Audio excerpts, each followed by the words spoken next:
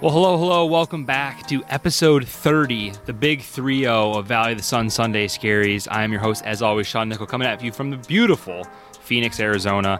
Today on our podcast, we have Eric Markstrom. Is a friend of mine from college who went to Australia with me, who has gone through a pretty crazy kind of path over the last couple of years. Right out of college, he moved out to Iowa, then back to Michigan for a little bit, and then actually got a brand new job in the middle of a global pandemic, and will be moving out to California in about, less than a month now. So wanted to bring him on and kind of talk the perspective of what it's like to make a move from Iowa all the way out to California. Very different, opposite things. And also, he's been a big follower since the beginning, and he always gives me a ton of feedback, and I thought it'd be kind of cool just to have him come on and just give his perspective on a few different things. I'm even more excited for down the road getting to have him on after he makes the transition and moves out to California. But without further ado, I'll let Eric come on and tell his story. Take it away. All right, welcome back. We are on episode 30 of Valley of the Sun Sunday Scaries. I have Eric Markstrom on with me. He is one of my good friends from college. We went to Australia together. He has had quite a journey in terms of where he's lived and where he's heading. Just took a new job with Rivian. He's going to be heading out to California. He's currently in Michigan. He was in Iowa for a little bit. I'm going to turn it over to you, Eric, to kind of talk about your journey after college, and we'll dive right into this thing.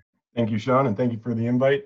Like you said, right after college, I was out in Iowa. I was working for John Deere. I had an internship with them, and we rolled that into the supply chain rotational program they have. So I started as a forecast analyst for service parts. I was sitting in front of a screen looking at spreadsheets all day long. And my second rotation, I was able to get into the combine facility, the harvester facility, and buying electrical components for operations. So if you remember in 2014 and 2015, there was that fiscal cliff, and that changed a lot for what the farmers were allowed to buy. So there weren't too many jobs that were open right when I was finishing my rotations. Took a look and was queued up to apply at GM in their electrical team. So I started buying antennas, which doesn't sound very fun, but it was actually pretty cool. And was there for 2 years, went into the bus electrical centers and was there for another year and a half, which is when I left GM and went to finish my MBA full time. And this spring, I got my new job at Rivian. And now I'm at the low voltage electrical team with Rivian. So I guess that's a good place to start because that's a kind of a scary career arc where like all of a sudden you think you're going to be in one field and then something crazy happens, and then you go to transition to another field, and then, for instance, a global pandemic happens, right? So what's going through your mind, as you move from GM, a very safe, very stable company, very big name, moving on to something completely different, like getting your MBA and then going into, another company? It takes a lot of self-reflection. You gotta be comfortable with what your plan is, and comfortable with the fact that plan is going to change, and you just got to commit to it. Like you said, a lot of folks see a job with General Motors and anyone else in the big three as something that works. It's going to be there, and my decision was that while I did like working in my job, I'm still in the same type of job. I had to sit down and say, okay, well, what do I really want to be doing? And at the time, my MBA was easily the most fun I was having during the week. My classmates were incredible, and I enjoyed everything I was doing. And I said, hey, I think I just got to commit to one of the greatest things that's in my life right now and take the scary leap.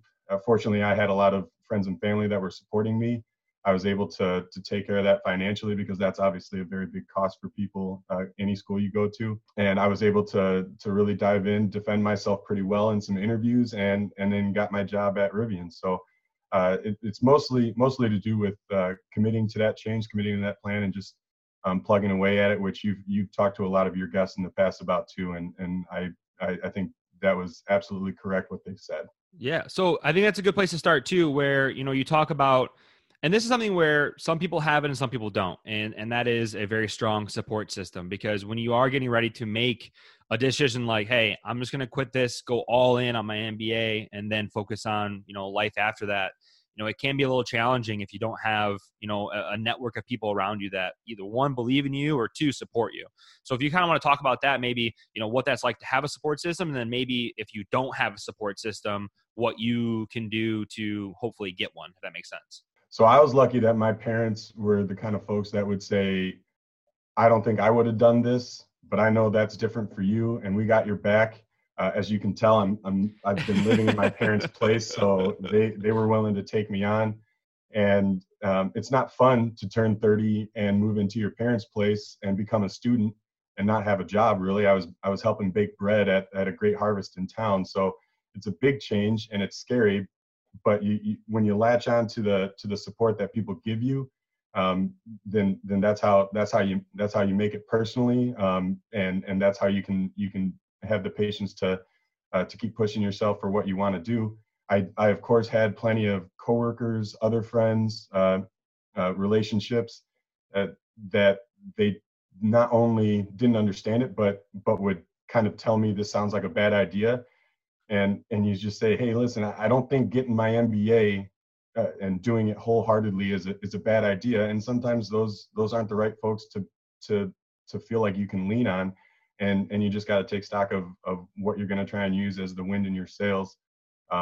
But I was able to plow through, especially because of my parents. I owe a lot to them, not only financially, but for them to be excited for me every time I did a good interview, a good project, and to really be geeked. They were excited for me every time I did something I was proud of. So that I was lucky to have that in the first place.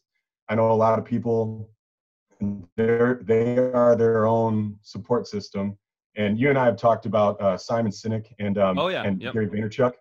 I listen to them a lot, and they have a lot of good pearls of wisdom that, sometimes you are your own support system. If you've got a great idea and you know how to make it work, listen to people that know how to help you make it work. They might not be your support system, but find people that are going to help you sharpen up. And if there are people that are doubting you, if there are haters, whatever you want to call them, don't listen to them, because you're onto something, and more often than not, you're going to be on the greener pastures, right? I've always found it kind of weird, and I don't, maybe this is how I've always thought, and maybe it might just be a family to family thing, but why do you think it is that, you mentioned before, like, well, no one wants to move back in with their parents at 30. Like, why do you think that that's become kind of like a weird taboo thing? Like, that it's like frowned upon to do? Because, like, think about this. You moved in with your parents for an extra year or two while you're getting an MBA. So it's not like you aren't doing anything. Like, you're literally getting an MBA, and then now you're moving to California. And, without, living with your parents, like, a lot of people might not be able to accomplish something like that. You know what I mean? So why do you think it's become kind of like a weird taboo thing? Because I've even thought, like, if I ever had to go back home and I was going to try and do something in between jobs, I would for sure live with my parents. I wouldn't even think twice about it. But yeah. I know that it feels like it's taboo. And I think it's even specific to American culture, because I've talked to some of my coworkers that moved into their parents' places, and they are a family from Mexico, or they're some of my colleagues that came in from Asia. And living with your parents is a lot of times assumed, especially some of my female colleagues have said, yeah, my parents told me don't move out until you're ready to get married. And I think our generation, especially, knowing that we have things like debt, just crippling student loan debt, things of that nature, no big deal. Yeah. And we understand finances. One of your last interviews talked about, your cousin talked about financial literacy, and understanding that getting out of debt is a huge opportunity and a huge accomplishment.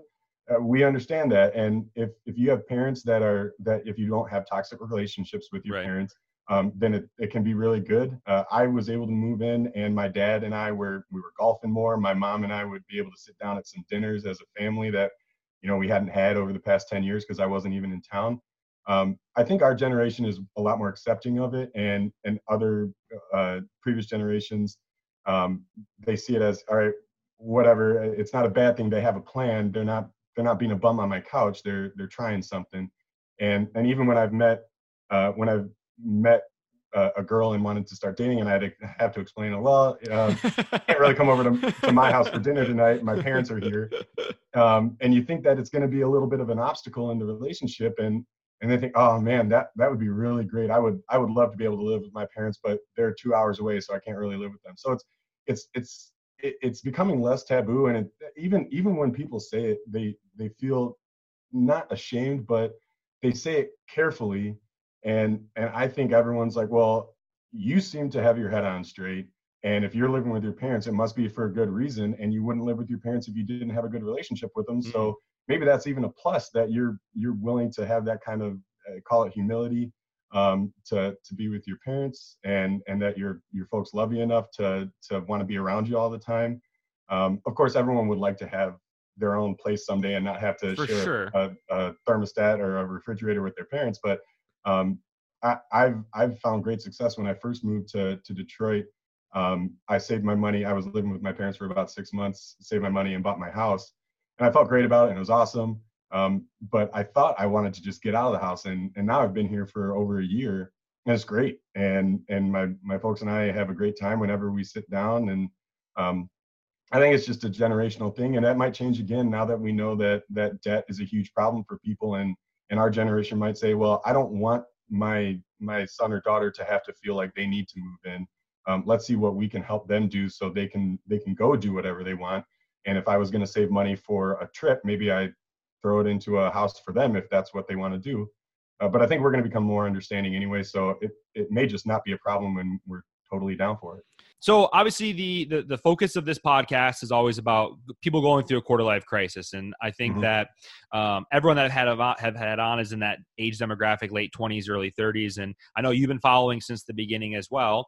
And so I was just kind of curious maybe what your definition of a quarter life crisis is, or maybe how you perceive it. So actually us talking about just that is what we, a house and everything is pretty perfect. I did all the things that you should do if you think that you're having a successful career, personal life. I got a house, I was in a job, and I was just plugging away, and it worked. It was good. It was that happiness thing that really caught me. And I think because we have things like vested 401ks from companies instead of having to wait for a pension, we have almost the luxury of saying, all right, you know what? I can do this, and I'm fine with this. Am I happy with this? Is this really what I want to keep doing? And my quarter life crisis was once a week when I go to class, I am the happiest that I am during the entire week. While that's really good for me, that probably shouldn't be the only time that I'm truly that's very true. happy, And I lucked out big time. I was able to talk to a few folks that were at Rivian, and it fit really well. And I got my job, and I'm very, very happy with this group. I've got a great boss. I got great coworkers, and it truly was me sitting down and saying, okay, I was able to do the things that you quote unquote should do. Is this really what's going to make me happy? Is this something I just got to get better at so I am happy, or do I need to pivot a little bit and go somewhere else? And especially with that MBA. Being able to dive in and wholeheartedly go after success with projects and group work and everything, I started having fun. And I didn't normally have fun in school. I enjoyed a lot of the things that came along with school, but actual class academics, that was never actually fun until I just said, okay, all I'm doing is working towards this MBA, finishing up strong and getting the value out of it that I want. And I think that you mentioned Gary Vee earlier, and he always talks about, if you're the kind of person that, looks forward to Friday, Saturday, Sunday all week long, and you dread Monday, you're just definitely not in the right thing. And I think that for a lot of people, they hit that point where, like when I talk about the quarter life crisis and things like that, it's not like you're absolutely miserable. I think that people have that misconception. It's, hey, I have what everyone from the outside deems as a successful life. Like you have a house, you have a career where, yeah, you're not really in a bad spot necessarily. You probably enjoy what you do, but you don't enjoy it enough to not have that feeling in your stomach every time you're going to that MBA class. And it's crazy. It's hard to explain until it's happening to you. But then universally, everybody, at least in our generation, hits that late 20s, early 30s where they're like, yeah, I like my job, but I'm not fulfilled, or I don't have purpose, or I'm not enjoying every single day like I should be. And a lot of people that are older than us are just constantly like, well, that's not how you're supposed to live your life. You're not supposed to enjoy it. It's kind of how it goes almost. It's like, well, yeah, because you stayed at the same place for 35 years so you can get a pension. Like you had to, like, you were committed from the beginning. Otherwise you weren't going to have a future afterwards. Like, and I think that I've never thought about the 401k portion until you just brought it up. But that's so true, where it's like, we're no longer in the era of, if I stick around for 30 years, I'll be taken care of. Like no matter where you are, really, it's almost like here, you're going to invest in your own 401k future. Good luck. Well, I can do that in any company, anywhere. So I think that I've never thought of it until you said that. So that was really interesting. Well, and the concept of like 9 to 5 doesn't really exist anymore. Of course, there's operations, there's people where literally you are a defined shift during the day, but the jobs that like my job 30 years ago, even 20 years ago, 10 years ago, it was it, it it's a lot more tangible. There's a start time and an end time, and then you get to go home and you don't have to be an employee anymore. You get to hang out with your family if you're able to make that work. And and I think that's a key component in our world. We have working from home, we have expectations that it's kind of ironic. Well, as long as you get your job done, I don't care when you come in. Well, of course, then people manage to just end up doing their job more during the day. Yeah. So you got to have happiness, and I think previous generations might have had that 9 to 5, and then they can turn off that switch, and they know that, well, I can't even do my job unless I'm in the office, and that doesn't start until 9 o'clock tomorrow. So there are luxuries, there are benefits to both our type of work and our parents' environment for the culture, and we just got to keep taking stock. And it's really hard to talk to someone who has one view of how they spent 35 years working for how this big shift in the way people are staying in touch with management, with their extended stakeholders. It's all just a big change, and it's really difficult for you to take the mentality that your parents might have, and for them to try and understand you. And that's again where it's way more beneficial to have someone that just can trust you, believes in you, and supports you, so that they can help you figure out what it is that's going to do the best for you. All right. So next question for you is, I think that you're about to witness one of the craziest extremes of a lot of people that I've talked to. So you spent your probably right after college, you spent your prime years in rural Iowa, and now you're about to move out to California. I can almost not think of two different places to live than Iowa and California. And so I'm just kind of curious what your thoughts are on, because obviously you haven't lived out there yet. And, next time you come on, you'll probably have a better idea to talk about that. But, what are your thoughts heading into that transition? I think my greatest benefit will be to find the people that are going to make life a little easier, or get to know the area more. A big thing, I probably could have moved out a lot sooner, and I talked to my boss and I said, hey, Michigan during the summer is the best place in the world. Oh yeah. And California is kind of closed right now, so I'm just going to be sitting still, and I'd hate to be miserable just so that I could move sooner and totally miss the opportunity to get to know the area around my apartment and go out and get dinner with some of my new coworkers.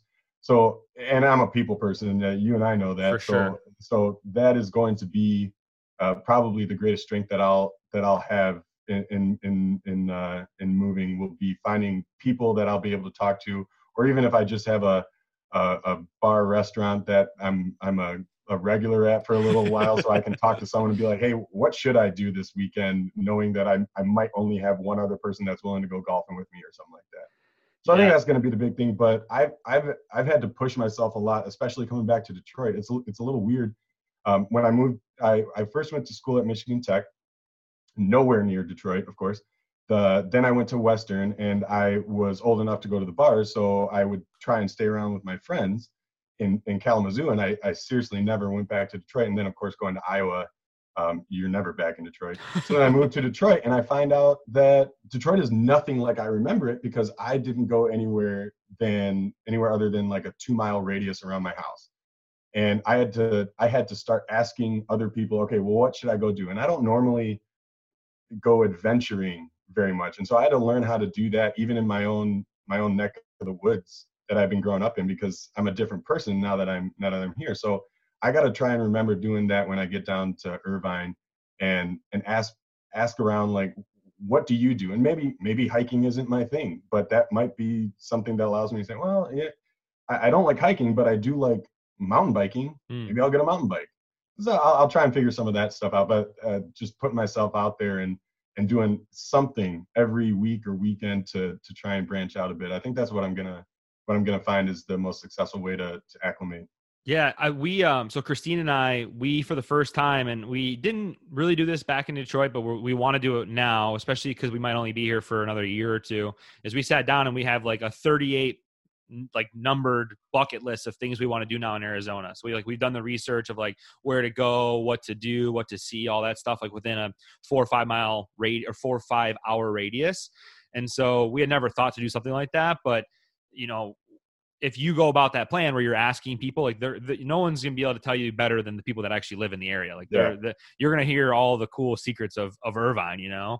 And I think a lot of people, they regret that years later. Like I'm sure, like if you were to do the same thing you've been doing, which is stay within a mile or two, you know, in Irvine, there's going to come a time 10 years down the road, you're like, oh, I wish I would have done more when I was in California. And that's the one thing I don't want to see happen when we leave Arizona, where it's like, I wish I would have done more while I was in Arizona. So that's cool that you thought about that now, because you'll be ahead of the game. Like even in Michigan, there's so many things I never did in Michigan that I wish I would have done, like, you know, waterfalls and dunes and all these things that like you always take for granted. Like, oh, I'll get to it eventually. Like, you know, if I were to never come back to Michigan, I never would do all those things. So we're trying to be more adventurous as well, if that makes sense. Yeah, I need you to make a list for me in Southern California. I'm gonna do some research. And I'll get it over to you. All right, so we've talked about it a couple times, but you are doing something really crazy, which is you are taking a new job in the middle of a global pandemic, one of the craziest times in either of our lifetimes.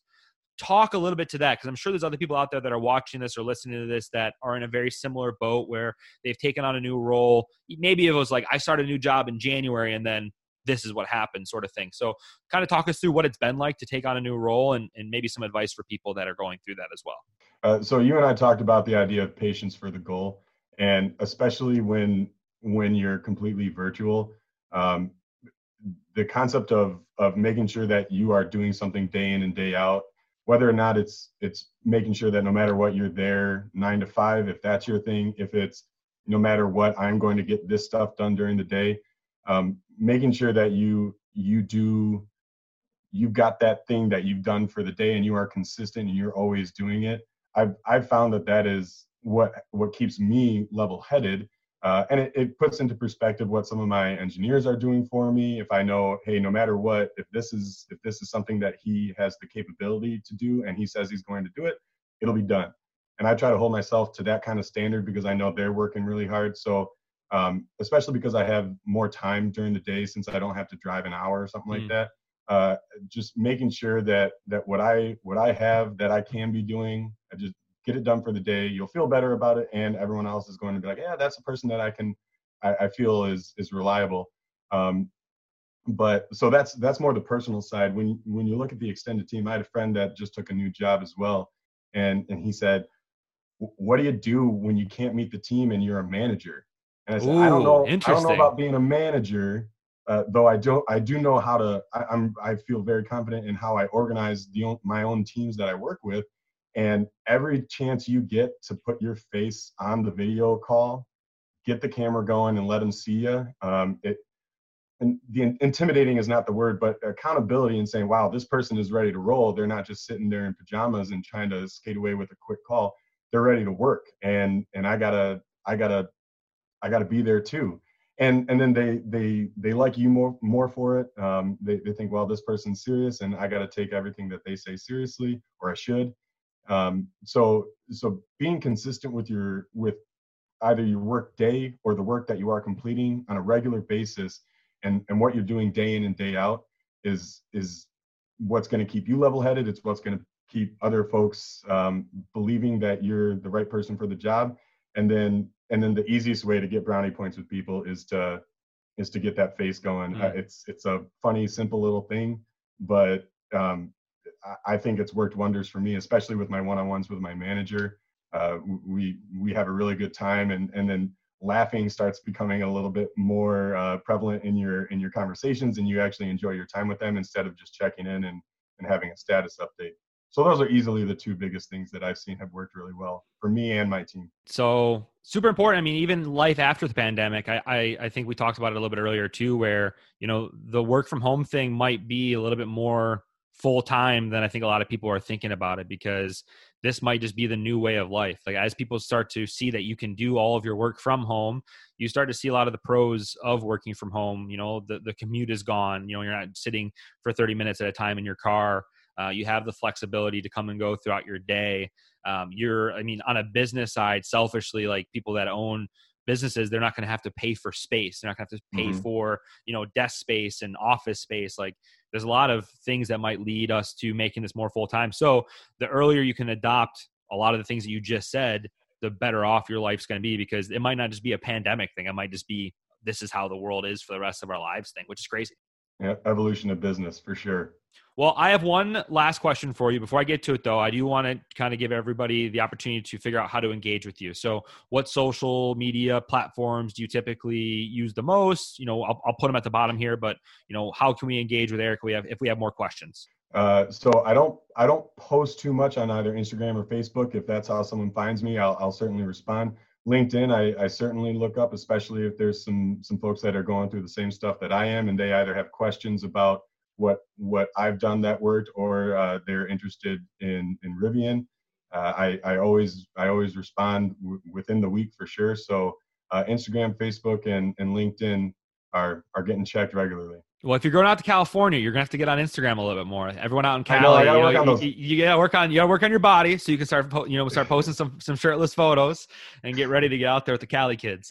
The filters, I got to figure out what filters I look best in. For sure. That's the things you never thought you'd have to say about your life. I need to know what filter I look best in. Yeah. So I have a very last serious question for you. Not really. It's actually not serious at all. So one of the most famous things that you and I are known for is in Australia, we slept outside on a patio on like the 30th floor of a hotel. And I don't remember whose idea it was. It was probably mine, just knowing me, and you were down for anything back in Australia days. Why did we do that? It was so cold. That's what I remember. I remember it was just so cold. We're going to put a photo of it somewhere. It was so cold. So I remember, because our groups had gone to different places for the evening. And I remember our group came back just a little bit after yours, and we had so many guys in that one big room. And I saw you on that patio, and I was like, "There's room out there." and my room is not that comfortable. I might go kick it with Sean. It's a great view to wake up to. So it was so funny because like you think of Australia as being super warm, and when we were in Melbourne, it was like their winter.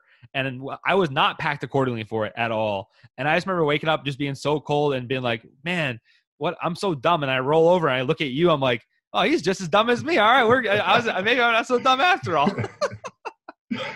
Birds of a feather, man. Oh, so good. I reminisce about the Australia trip a lot. And so whenever you pop into my text message or whatever, I always immediately think back to that story and a few other ones that probably are a little bit more risque that we can't share on here. Man, I'll share travel stories or that one-time stories, and I'll mention, oh yeah, it was when I was in Australia. And oh, you went to Australia? Yeah, I went scuba diving. Like, oh, that's so cool. Like, you must have had so much fun. And I always leave out the part where I was the one in the group that was like, we are not going in the water. We are all going to die. There are things in Australia that kill you. The worry wart. Yeah. Oh, it's so good. Well, man, thank you so much for coming on. I really appreciate you taking the time out of your day as you are kind of getting ready to make a massive transition in your life. And I think that you're going to be really cool to have on here in a couple more months after you've made that move. And we can talk more about just business that you've been taking on, your life, making that move. Because I think a lot of people are in a very similar boat where they're preparing to make a big change in their life. And they don't have a ton of people to relate to outside of what you see on like Instagram and things like that, which might not always be the real, raw, authentic thing that's happening. And so someone like you to come back on here in a couple months and just talk about, here's what my move was like, here's what California is like, here's what my new world life is like. So I'm excited to have you on in the future, and we'll be able to chat more. Yeah, I think that's going to be a great conversation, man. Thanks for the invite. All right, thank you again, Eric, so much for coming on. It was a pleasure to get to speak with you. It's been a long time, and man, I'm still reminiscing about the Australia days and how much fun we had on that study abroad trip. For everybody else, I want to say thank you for the continued support. I mean, we're 30 episodes in, and I mean, I'm getting just as good engagement as I was getting in the very beginning. Some situations even better as we continue to grow the subscriber list and we continue to get the view count up. It's just been a pretty cool experience to share with each and every one of you that's kind of going through something very similar to me. But we'll wrap it up. Episode 30. Again, as always, stay safe, stay distanced, and welcome to the Valley of the Sun.